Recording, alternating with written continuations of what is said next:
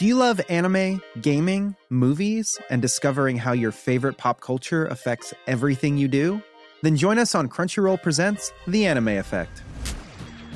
I'm Nick Friedman. I'm Lee Alec Murray. And I'm Leah President.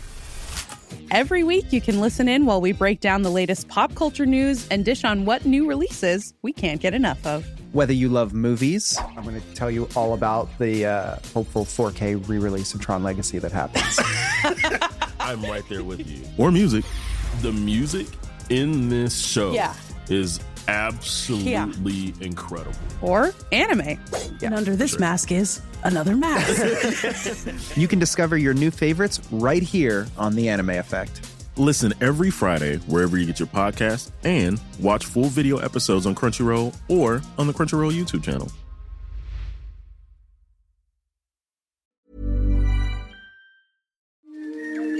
This is an RNZ podcast.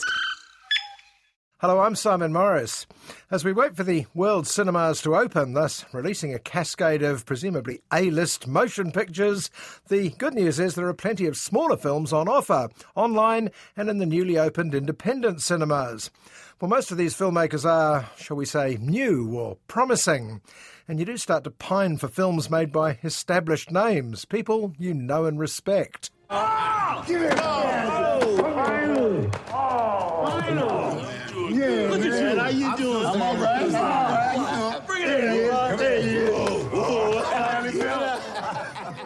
And this week, that particular prayer has been answered. Not just one, but two highly reputable directors have stepped up to the plate. There's American Spike Lee's *Five Bloods* showing on Netflix, and Brit Michael Winterbottom's fourth and apparently last trip to Greece this time. God, and some people say he's just Alan Partridge. He's not.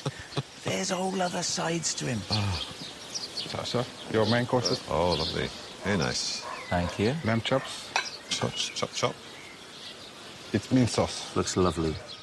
As Steve Coogan and Rob Brydon sample an array of four-star Mediterranean dishes, Celia Imrie and her friends plan an international cake shop called Love Sarah in a film of the same name. I didn't expect you to have quite so much. Please just tell me where we're going.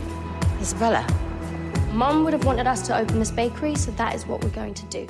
But this week, older movies hit the headlines in the light of the Black Lives Matter protests. It's a matter of huge embarrassment that the American film industry's origins are often undeniably racist. The world's first major feature film, Birth of a Nation, glorified the Ku Klux Klan, while one of the most popular films ever, Gone with the Wind, frankly excused slavery. She says she's coming. I don't know why she's coming, but she's a-coming. You don't like me, Mammy. Now, don't you argue with me. You don't. You really don't. Right now, enraged protesters are demanding Gone with the Wind be banned, which is all right by me. It's hellishly long and dated in every way, not just politically. But its very popularity puts black filmmakers like Spike Lee in a bind. Oh, Red, I'm so afraid. I don't believe it. You've never been afraid in your life. I'm afraid now. I'm afraid of dying and going to hell. You look pretty healthy. And maybe there isn't any hell. Oh, there is. I know there is. I was raised on it. Lee is undeniably one of the great American filmmakers, blending political edge with sheer entertainment in movies like Do the Right Thing, Malcolm X, Get on the Bus, and the recent BlackkKlansman. But like his contemporaries Steven Spielberg and Martin Scorsese, he's also a huge movie fan. We'll need a white officer to play me when they meet face-to-face. You for the white race, Ron? Oh, hell yeah. So there becomes a combined Ron Stallworth. Can you do that? With the right white man, we can do anything. Lee's latest film is a Netflix production called *Five Bloods*. It's both a black history lesson and a tribute to some classic Hollywood movies. It also couldn't be more baby boomer if it tried, and at the heart of the American baby boomer story is one event, the Vietnam War. Black GI, is it fair to serve more than the white Americans that sent you here? Nothing is more confused than to be ordered into a war to die without the faintest idea of what's going on. The 60s, particularly that year of years, 1968, was all about protest. Protest about race as Martin Luther King and Malcolm X took to the streets. Big protests about gay rights and feminism. But above all, it was about Vietnam as America found itself in a war they couldn't win and one they started to suspect they shouldn't have even been a part of. I dedicate this next record to the soul brothers of the 1st Infantry Divisions. Be safe. The war scarred everyone, most of all the young American soldiers drafted to fight in it. And those soldiers mostly didn't come from the middle class who sent them there. Over 30% of the American troops came from 10% of the population. Black GIs like Otis, Paul, Melvin and Eddie.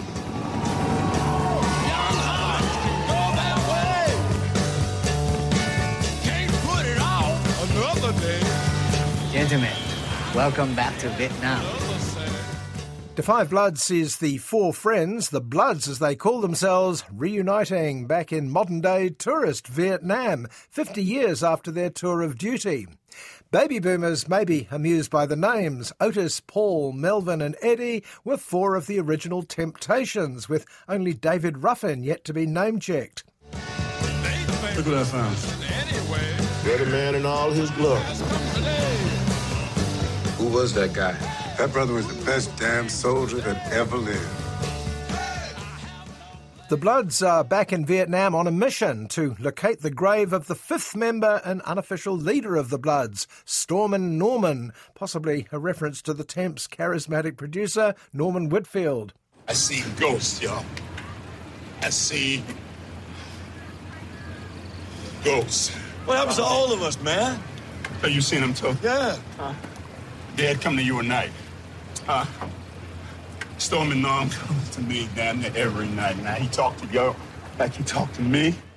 Like Whitfield, Norman was the one who wised up four naive young soldiers to what was going on back home. And throughout Da 5 Bloods, director Spike Lee does the same thing to his audience, whether it's the young and ignorant or the older and blinkered. We bury it. Later on, we come back and collect. Like most boomers, Spike Lee's interest in black history mostly covers his own lifetime, from the civil rights riots of the early 60s to the events of the past 4 years under the euphemistically named President Fake Bone Spurs. Look it up, Lee seems to be constantly saying. I shall resign the presidency. Being back here, it is not easy. But Spike Lee is smart enough to know that a Netflix audience doesn't want to be preached at, so he cloaks his lessons with a story of a treasure hunt as the four amigos go up jungle to find a case of gold bars buried near Norman's grave. They found the site via a computer thanks to Paul's son. Yes, this one's called David. What do you want, David? An equal share for helping you find it. Hell to no. The authorities find out about this, y'all go back to the crib empty-handed. So you just a little jive-ass gangster now, huh? After everything you put me through, I'd say you're getting a basement bargain. Like all treasure hunts, the strength of the story is in the characters and the effect a potential fortune might have on them. And Paul, played by veteran actor Delroy Lindo, is already the most troubled and paranoid. He even wears a Make America Great Again cap, to the others' disgust. Broken man. So what, you blaming yourself? You don't even know. No! And stirring the pot comes a villain from the country that Paul thinks got America into this mess in the first place. It's Frenchman Jean Reno, though to Spike Lee's credit he allows more screen time to the French and Vietnamese point of view than, say, Sylvester Stallone or Chuck Norris might have. In my line of work, I have to be very careful. And that means knowing exactly who I am in business with. It's ironic that Da 5 Bloods suffers from one of the faults of the film whose failings it's trying to correct. Like Gone with the Wind, it's too long, though, to be fair, Spike Lee is trying to take on a lot. But 100 years of bad history are not going to be addressed in just one film, a film that also tips its hat at classics like Apocalypse Now, The Treasure of Sierra Madre, and some of Jones's own early films. We've been dying for this country from the very get-go. Now the time has come. There are things to realize. We give this goal to our people. Plot-wise, it's occasionally a rickety ride, particularly in the last hour, but history-wise, it's a revelation for many of us. If you want to know where Black Lives Matter comes from and why it's taken so long to really matter, Da 5 Bloods is a good place to start, and it's currently available on Netflix. Come on. Fist up.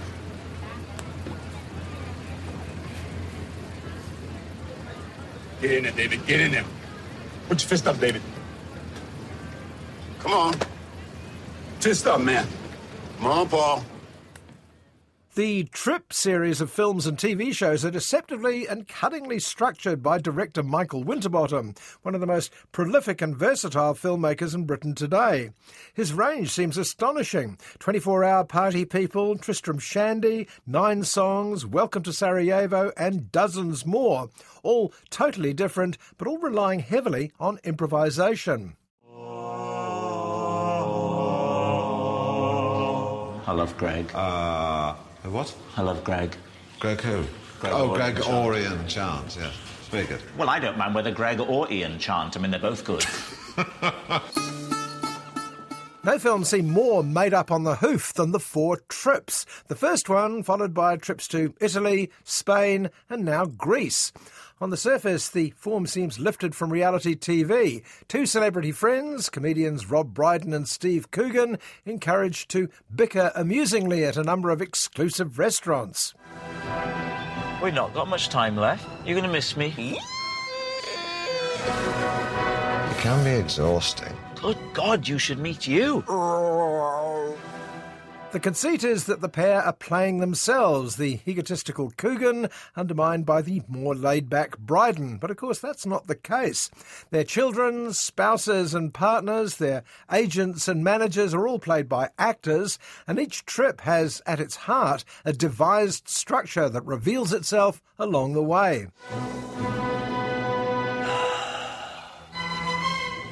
Hello? I look better as I get older. Lots of women say Well, I've got that. a man who's going to say it as well. I'm saying it. You look better older. Oh, thank you. You were unpalatable as a young man.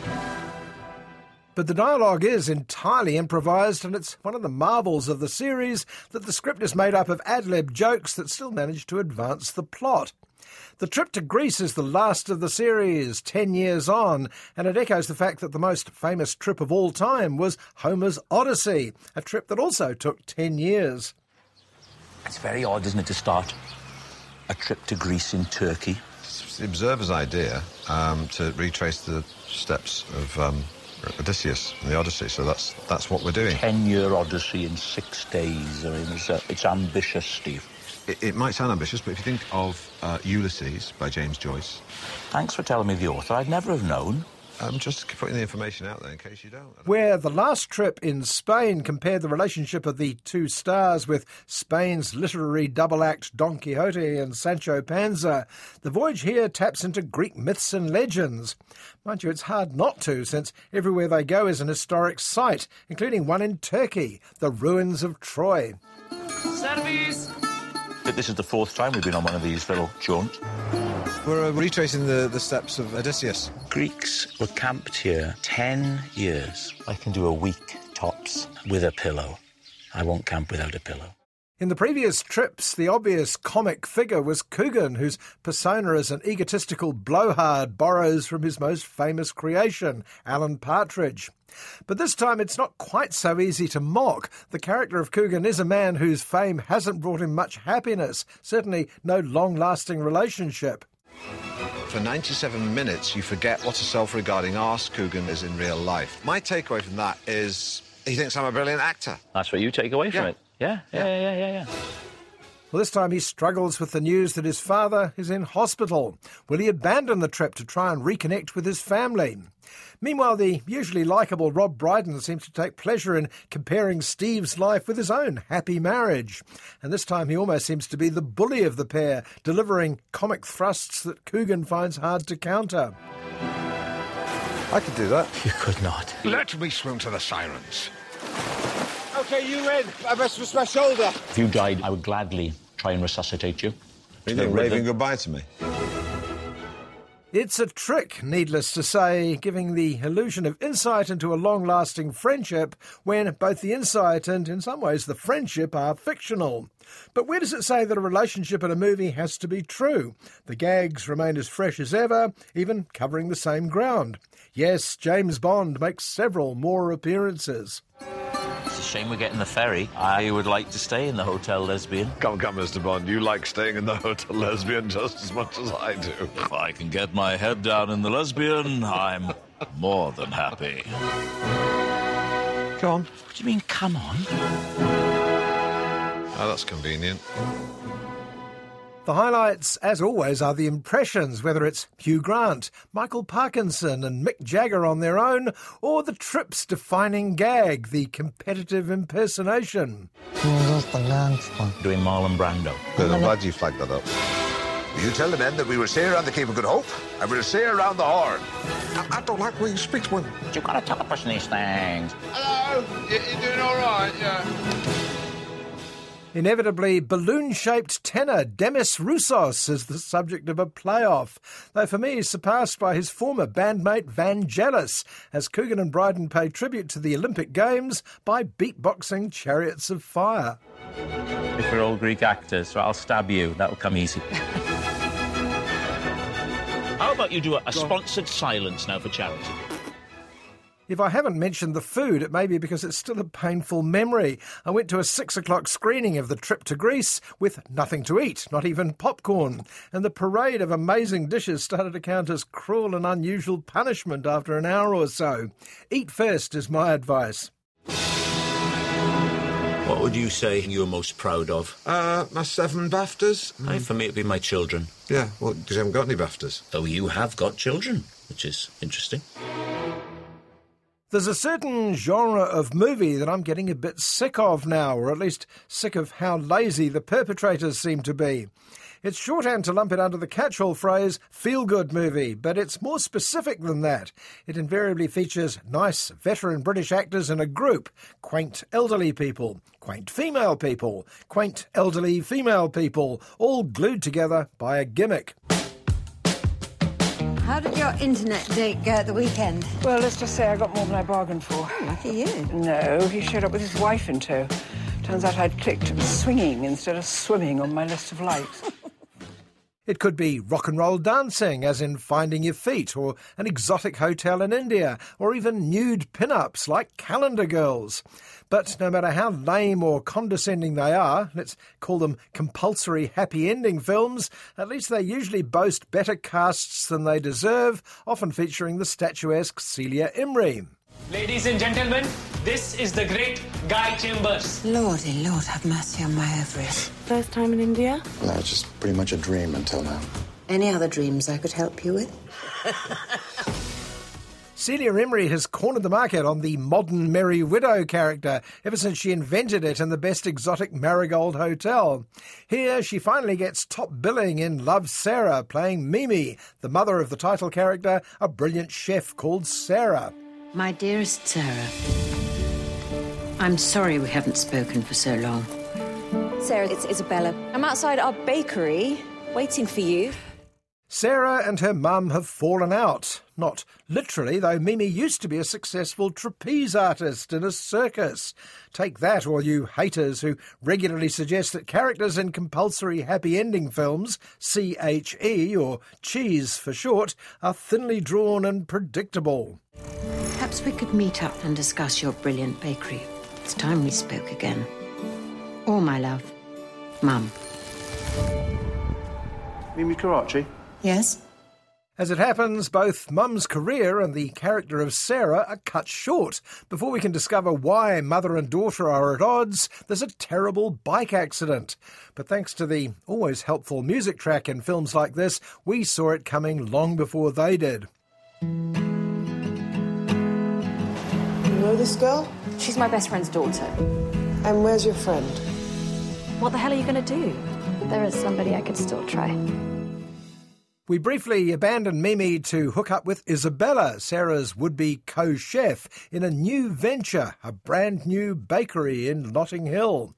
Now, for some reason, I imagine this meant loaves of bread and buns, but I'd not been keeping up with the copious cooking shows on British TV. Baking means cake. The more complicated, the better. And now that Sarah's gone, the cakes are about to be placed in the hands of dishy new cook, Matthew. I'm here about the baking job. It's a rose macaron filled with rose petal and lychee cremure and fresh raspberries. The batter's undermixed. Sorry? Not by much, but it could do with a few more folds. Well, that's enough of Matthew. We need to bring back Mimi to provide the cash for the cakery. Clearly, trapeze work in a circus pays rather better than I imagined. And along the way, we also gather up the late Sarah's daughter Clarissa, a would-be dancer, now more interested in becoming a waitress. You can definitely see its potential. What, there's a crack den? What's that smell? Cat's piss. Croissants, fresh from the oven. OK, gritty realism is never the defining characteristic of cheese movies. It's enough that everyone drops what they were doing to make the late Sarah's dream come true. Clarissa waits like a pro. Isabella and Matthew cook up romance in the kitchen, while Mimi proves adept behind the till. All she needs is someone to flirt with. There are 4 other bakers. What makes you so special? Why don't you try one? Tell me. Good luck. Here we go. Wow, crowds. It's Felix, played by Fleabag's Bill Patterson, twinkling away as we wait for the inevitable crowds to arrive. But we're only 3/4 of the way into Love, Sarah. What we need is one more final gimmick. What about cakes of all nations? You know, traditional dishes of the world, whipped up overnight by a bunch of middle-class Brits. This city is home to people from all over the place. We make our bakery something to remind them of home. You were her best friend. If anyone can put her spirit into this, it's you. Before you can say condescending enough for you, the shop, named Love, Sarah, in case anyone wants to make a movie of it, is a triumphant success. Along the way, there are happy endings aplenty for everyone, particularly merry widow Mimi, who's ready to offer Felix a bit of figurative trapeze work after hours. Love, Sarah.